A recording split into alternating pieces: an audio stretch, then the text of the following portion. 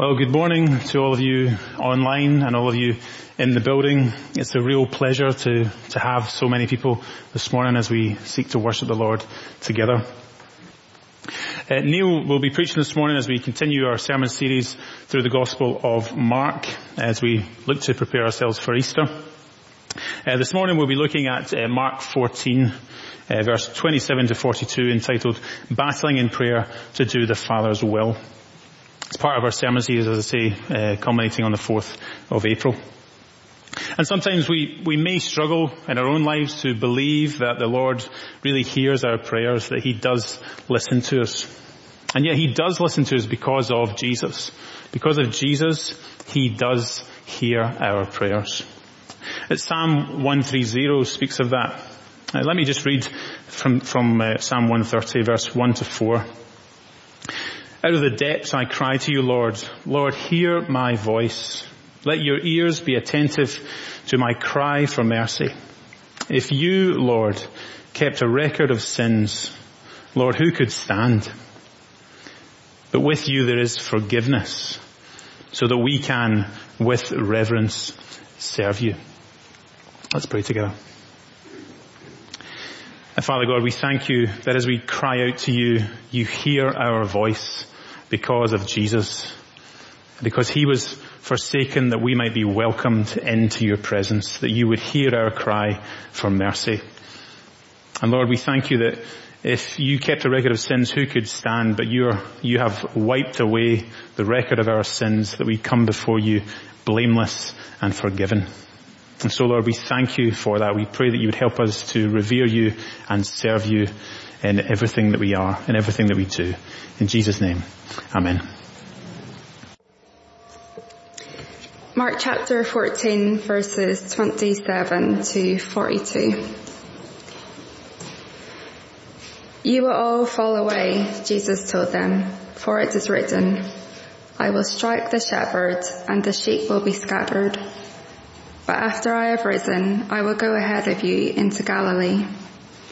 Peter declared, even if all fall away, I will not. Truly I tell you, Jesus answered, today, yes, tonight, before the cock crows twice, you yourself will disown me 3 times. But Peter insisted emphatically, even if I have to die with you, I will never disown you. And all the others said the same. They went to a place called Gethsemane, and Jesus said to his disciples, sit here while I pray. He took Peter, James, and John along with them, and he began to be deeply distressed and troubled. My soul is overwhelmed with sorrow to the point of death, he said to them. Stay here and keep watch. Going a little farther, he fell to the ground and prayed that if possible, the hour might pass from him. Abba, Father, he said, everything is possible for you. Take this cup from me, yet not what I will, but what you will. Then he returned to his disciples and found them sleeping. Simon, he said to Peter, are you asleep? Couldn't you keep watch for 1 hour? Watch and pray so that you will not fall into temptation. The spirit is willing, but the flesh is weak. Once more he went away and prayed the same thing. When he came back, he again found them sleeping, because their eyes were heavy. They did not know what to say to him. Returning the 3rd time, he said to them, are you still sleeping and resting? Enough. The hour has come. Look, the Son of Man is delivered into the hands of sinners. Rise, let us go. Here comes my betrayer. Thanks, Anne. Well, good morning, everybody. It's good to be able to see people in the building this morning rather than just speak to the camera, but we do preach to you at home as well. So we pray now as we come to God's word. Let's pray. Father God, we do thank you that you have revealed yourself to us through your word. And we pray this morning you would enable us to know something more of your heart for us. Help us to also understand more of our own hearts, our own weaknesses, and our own need for you.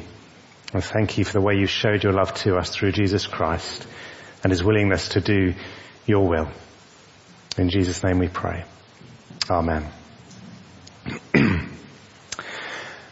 don't know how many of you watched the interview with Harry and Meghan the other week. I've got no intention of giving you my view on that or taking sides. But I'm fascinated by the amount of interest and emotion, in many cases, it generated. And as I've reflected on the reason for that, I think it seems to me that people are keen to get to know the real person behind the image of someone they see so often in the public eye. What are they really thinking? What are they really feeling? How do they really get on with the rest of their family? People, particularly the younger generation, appreciate it when celebrities are honest and vulnerable, because it helps them assess their own thoughts and emotions. You know, if Harry or Meghan are experiencing the same feelings as I am, then that must be somehow okay. Well, this morning we get a rare insight into the greatest celebrity of all time, Jesus Christ. And we see the turmoil that is going on inside him as he contemplates the terror of the events that are about to unfold. And most importantly, we will see the battle he went through in prayer to do his Father's will, which was to complete the mission that he'd sent him to do. What is, of course, difficult with Jesus is that he has two natures in one. He's fully God and he's fully man. And part of the challenge is to work out what he's thinking and feeling in his human nature and what he's thinking and feeling in his divine nature. It was in his human nature that Jesus was tempted, which showed that he was one of us, that he can sympathize with us in our weaknesses. And the greatest temptation he went through was to not go ahead with his suffering and his death. Of course, if he hadn't, then none of us would have been saved. None of us would be here this morning. The passage also shows the weakness of Jesus' disciples, which is a weakness we all share. We would probably have reacted in exactly the same way as they did if we were in their shoes. But as we acknowledge our weakness, we also see how strong we can be if we remain prayerful, if we remain alert, as Jesus did in his darkest hour. So let's start with Jesus, who succeeded in his battle to do the Father's will. And the first thing we see is that Jesus knew what was about to happen. If you were with us 2 weeks ago, you may remember that we looked at the Last Supper, during which Jesus hit his disciples with some shocking news, that one of them was going to betray him. Our passage ends this morning in verse 42 with the sad words, "Here comes my betrayer," just as Jesus had said. Having eaten together, we're told in verse 26 that Jesus and the disciples sing a hymn and then go out to the Mount of Olives overlooking Jerusalem. And Jesus hits them with another prediction that this time affects not just one of them, but all of them. He says, "You will all fall away. You will all desert me. You will all abandon me."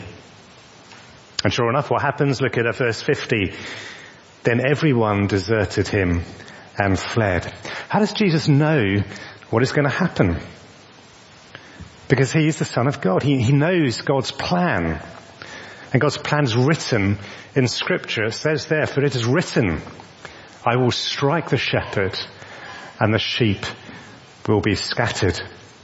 Jesus is the shepherd referred to here, and he knows he's going to be struck. He also knows that his sheep, his disciples, will scatter. But he also knows that this is not the end. As he says in verse 28, he will rise again. So while at first sight it may appear that Jesus is a victim, he's the one betrayed, the one deserted by his closest friends, he's actually in overall control of events here. This episode is neither an accident, it's nor a defeat, but it's the fulfillment of God's plan. Jesus' prediction that they will all fall away prompts a bit of a reaction from Peter in particular, which we'll come back to. But then they move on to verse 32, to a place called Gethsemane. And because Jesus knows what is about to happen, he says to his disciples, sit here while I pray. He takes his closest followers, Peter, James and John, with him. And we're told in verse 33, he began to be deeply distressed and troubled. My soul is overwhelmed with sorrow to the point of death, he said to them. Stay here and keep watch. What is going on here? What we see here is in his human nature, Jesus wanted to avoid the suffering. This is not just a little bit of anxiety. These are strong descriptions here. Deeply distressed, troubled. My soul, and by which he means his whole self, is overwhelmed with sorrow to the point of death. Jesus is desperate to avoid the coming ordeal. He's having a real struggle. He doesn't want to take the cup. That cup is the cup of God's wrath, the cup of suffering and judgment referred to in various passages in the Old Testament. That all those who rejected or disobeyed God will end up drinking.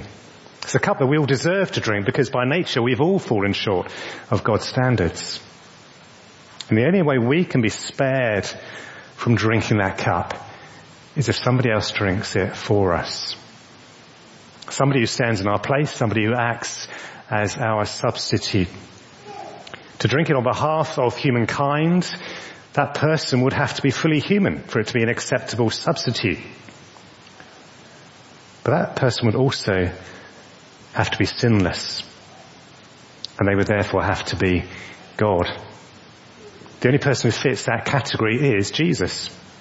And he's now about to undergo the suffering and the death that was God's plan for him. It's a terrible prospect. It's terrible physically, not just the excruciating pain of the crucifixion, but that terrible flogging as well. It's terrible emotionally. Betrayal, desertion, wrongful arrest, mockery.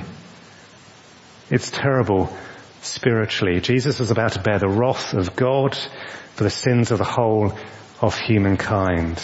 He's about to be separated from his Father, plunged into darkness. And that is why he pours out his soul to his Father in repeated prayer. 3 times he prays the same thing. Going a little farther, he fell to the ground and prayed that if possible, the hour might pass from him. The hour being the moment his whole life has been leading to, that he has predicted will happen when he's unjustly condemned, mocked, flogged, and crucified. Abba, Father, he says in that intimate expression, everything is possible for you. Take this cup from me. And what we get here is not just an insight into Jesus' mind, but an insight into his intimate relationship with his Father. He knows that everything that happens is within the control of his Father. And so what he's asking is whether there's any other way to achieve the salvation of his people without drinking the cup. But look how the prayer concludes. Yet not what I will, but what you will. In his divine nature, Jesus wanted to do his Father's will. Although the human nature is terrified of what is about to happen, in his divine nature he knows that he has to submit to the will of his Father. And not just out of a dutiful obedience, but because he and the Father share the same will. They are both God. They both want to show mercy to humankind, make it possible for us to be forgiven and reconciled to God. And this example of Jesus' prayer is a good one for us to follow. It is right to pour out our souls to God. We saw that last week, didn't we, in the story of Hannah. As we express our deepest needs and desires, we're going deeper in our relationship with God. But as we do so, we're not somehow pressurizing or manipulating God to take pity on us and allow us to get our own way. As one commentator said, prayer is not about changing God's mind, but aligning our request with his will. Which means that if our will is not aligned to God's will, it is our will that must give way. Jesus is in agony about what is to happen. If he had not experienced that anguish, it would be difficult for us to believe that he really sympathized with us in our human weakness. But in his human nature, he is learning obedience and teaching us how we should be obedient to God. His prayer was that the hour might pass from him, but that ultimately his Father's will would be done. Well, if you look at verse 41, we see the answer to his prayer. The hour has come. Look, the Son of Man is delivered into the hands of sinners. It is not the Father's will in this case that the hour should pass from his Son, but that the hour should come.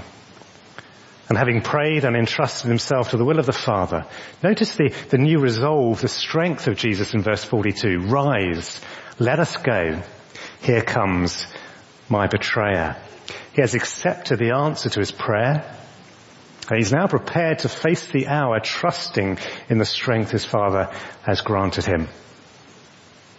And in Luke's Gospel we read there, it's more explicit that an angel from heaven appeared, we're told, and strengthened him. I wonder if you've experienced that type of answer to prayer yourself. Maybe it's not been God's will to take away the source of your suffering, but he's given you a new strength to face the suffering. And in so doing, you've come closer to God. One of the obvious examples is serious illness, where we're either praying for our own healing or that of someone dear to us.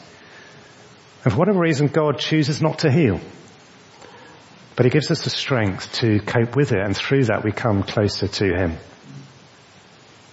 Well, let's come on to the disciples and apply this to ourselves as well.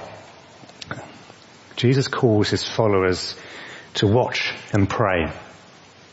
We need to acknowledge our human weakness, first of all. Quite often, we would like to obey Jesus. We would like to live lives that please him, but we find it so hard.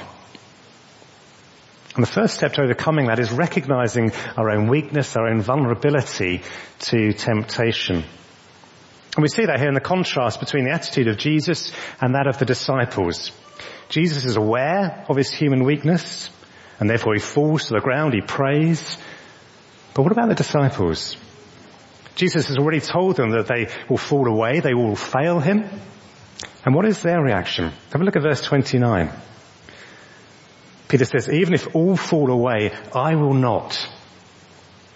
Jesus answers, truly, I tell you today, yes, tonight, before the cock crows twice, you yourself will disown me 3 times. And then Peter has the nerve to insist, well, even if I have to die with you, I will never disown you. And all the others said the same. What is going on here? Are they liars and deceivers? Are they just political manipulators who will go along with the latest person who is popular until he disappears? Well, no, these are all sincere disciples of Jesus. We see that in the final verse of the chapter when Peter realizes what he's done. In verse 72, we're told he broke down and wept.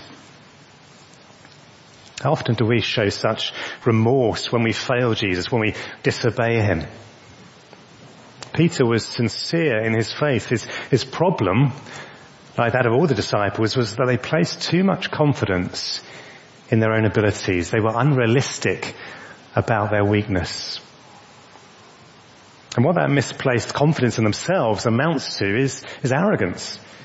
They're saying, I can achieve things in my own strength.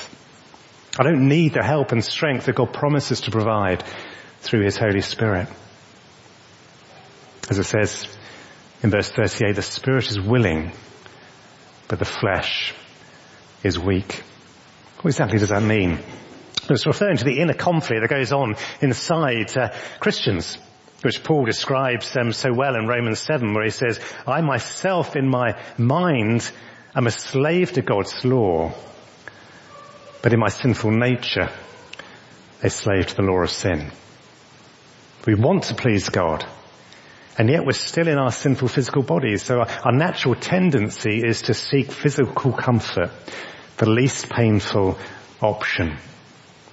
For the disciples, their temptation was to run away, to put their own safety before loyalty towards Jesus. How often do we find ourselves in that situation? What are the things that make us afraid? Maybe you would have liked to have knocked on doors this afternoon and given out Easter goodie bags, but part of you is just a little bit afraid of that. Maybe you're asked to do something at work that you're uncomfortable about, and you know you should say no. That's not what Jesus would like you to do, but you go along with it. You say yes, okay. You're more afraid of your boss. Maybe a conversation comes up with your friends or your colleagues about a current issue, and everyone's piling in with their worldly view, and you'd like to present an alternative view that Jesus would present. But you find yourself just keeping quiet. How do we protect ourselves against letting Jesus down in these situations? Well, we need to remain prayerful and alert. What did Jesus command the disciples to do? Look at verse 34. It says, stay here and keep watch. Literally, stay awake. This is not because he needs their moral support at this time, or that they're keeping watch in case the guards come so they can all flee just in time. It's because he's concerned for them. He knows their weakness. He knows that they are about to fall into temptation. And therefore the best thing that they could do is pray for strength. Look at verse 38. Watch and pray so that you will not fall into temptation. But of course they don't. Is it because they're just so physically tired they cannot stay awake? Maybe they had too much wine with their Passover meal. Maybe, but I wonder whether it's because actually, as we've seen, they have too much confidence in their own human strength. Or because they still have not taken seriously Jesus' warning. He actually said to Peter, tonight you are going to betray me. So you'd have thought Peter will be extra vigilant. But 3 times Jesus comes back and finds them asleep. Before Peter goes on to deny Jesus 3 times, he's already let him down 3 times by not praying. And understandably, Jesus is disappointed. He says, couldn't you keep watch for 1 hour? He can see their failure unfolding in front of his eyes. He knows they need strength if they're going to be obedient, and yet they're sleeping. What this passage is teaching us is that we do need to be spiritually alert to temptation. We do need to pray for strength to resist. Jesus taught us to pray, didn't he, in the Lord's Prayer? Lead us not into temptation, but deliver us from the evil one. There's a prayer we should be praying to God. And he gives us here a model for the proper resistance to temptation. He prepared for his own testing through vigilance and prayer. And what that means is being honest with ourselves about our weaknesses so that we can be better prepared to fight them. We're all vulnerable in different areas. And in our particular area of vulnerability, it is dangerous to think like the disciples that we will somehow be okay. That we will not betray God. We will not let him down. We need to be realistic about our human weakness, but we can also be grateful that God does provide us with the resources we need to fight temptation, and we can use them. If Jesus needed to pray in his hour of temptation, then how much more do we need to pray? To go into a spiritually dangerous situation where we're vulnerable without having prayed is like going into battle defenseless. It'd be like a doctor going into a ward full of COVID patients to try and help them without having had a vaccine, without any PPE at all. If we go into battle without prayer, we will fail. If we go into battle having prayed, we will have the confidence and the protection that comes from the Spirit. Just as the disciples let Jesus down, so will we from time to time. There will be times when we fail. But the good news here is that we don't need to despair when we fail. Whilst it may be painful to be reminded of our human weakness, it is a wonderful reassurance that even when we let Jesus down, he never lets us down. He never gives up on those who repent of their failings and who come to him and seek his forgiveness. Even after telling his disciples that they would all fall away, Jesus says in verse 28, but after I have risen, I will go ahead of you to Galilee. In other words, his death is not the end, and nor is his disciples' failure the end. They will scatter, but they will also regather back in their homeland in Galilee. The very fact that Jesus went through with his mission, that he still took the cup, means that we do not need to fear. We don't need to despair. However much we mess up, Jesus is waiting for us to ask for his forgiveness and to restore us. And to pray as David did in Psalm 51 after he messed up, restore to me the joy of your salvation and grant me a willing spirit to sustain me. Well, as we come to a close, this passage is a wonderful reminder of the great cost involved for Jesus in submitting to the will of his Father. Despite his emotional turmoil, Jesus showed that he was willing to obey the Father. This was not the Son being subjected to cosmic child abuse, as some have claimed. It was the process of reaching the point where his will to obey the Father was stronger than his human desire to protect himself. He was sharing the will of his Father. As it says in Hebrews, for the joy set before him, he endured the cross. Jesus was prepared to go through with that terrible process because of the joy of our salvation. Through his obedience, he was able to remove the barrier of sin, that barrier that stood between us and God, and give us the chance of a relationship with him. It's an incredible gift that he offers to those who will trust him, those who are prepared to say, not what I will, but what you will. And although the Christian life is tough, God gives us the resources to continue in obedience to Christ. And that means being aware of our weakness, being aware of temptation, being spiritually alert, being prayerful, and remembering the obedience of Christ unto death. Let's just spend a moment of quiet, asking the Holy Spirit to reveal to us what are our areas of weakness. What are the situations in which we may be tempted this week to let Jesus down? And ask him for the strength to stand firm and to remain faithful to him. So a moment of quiet.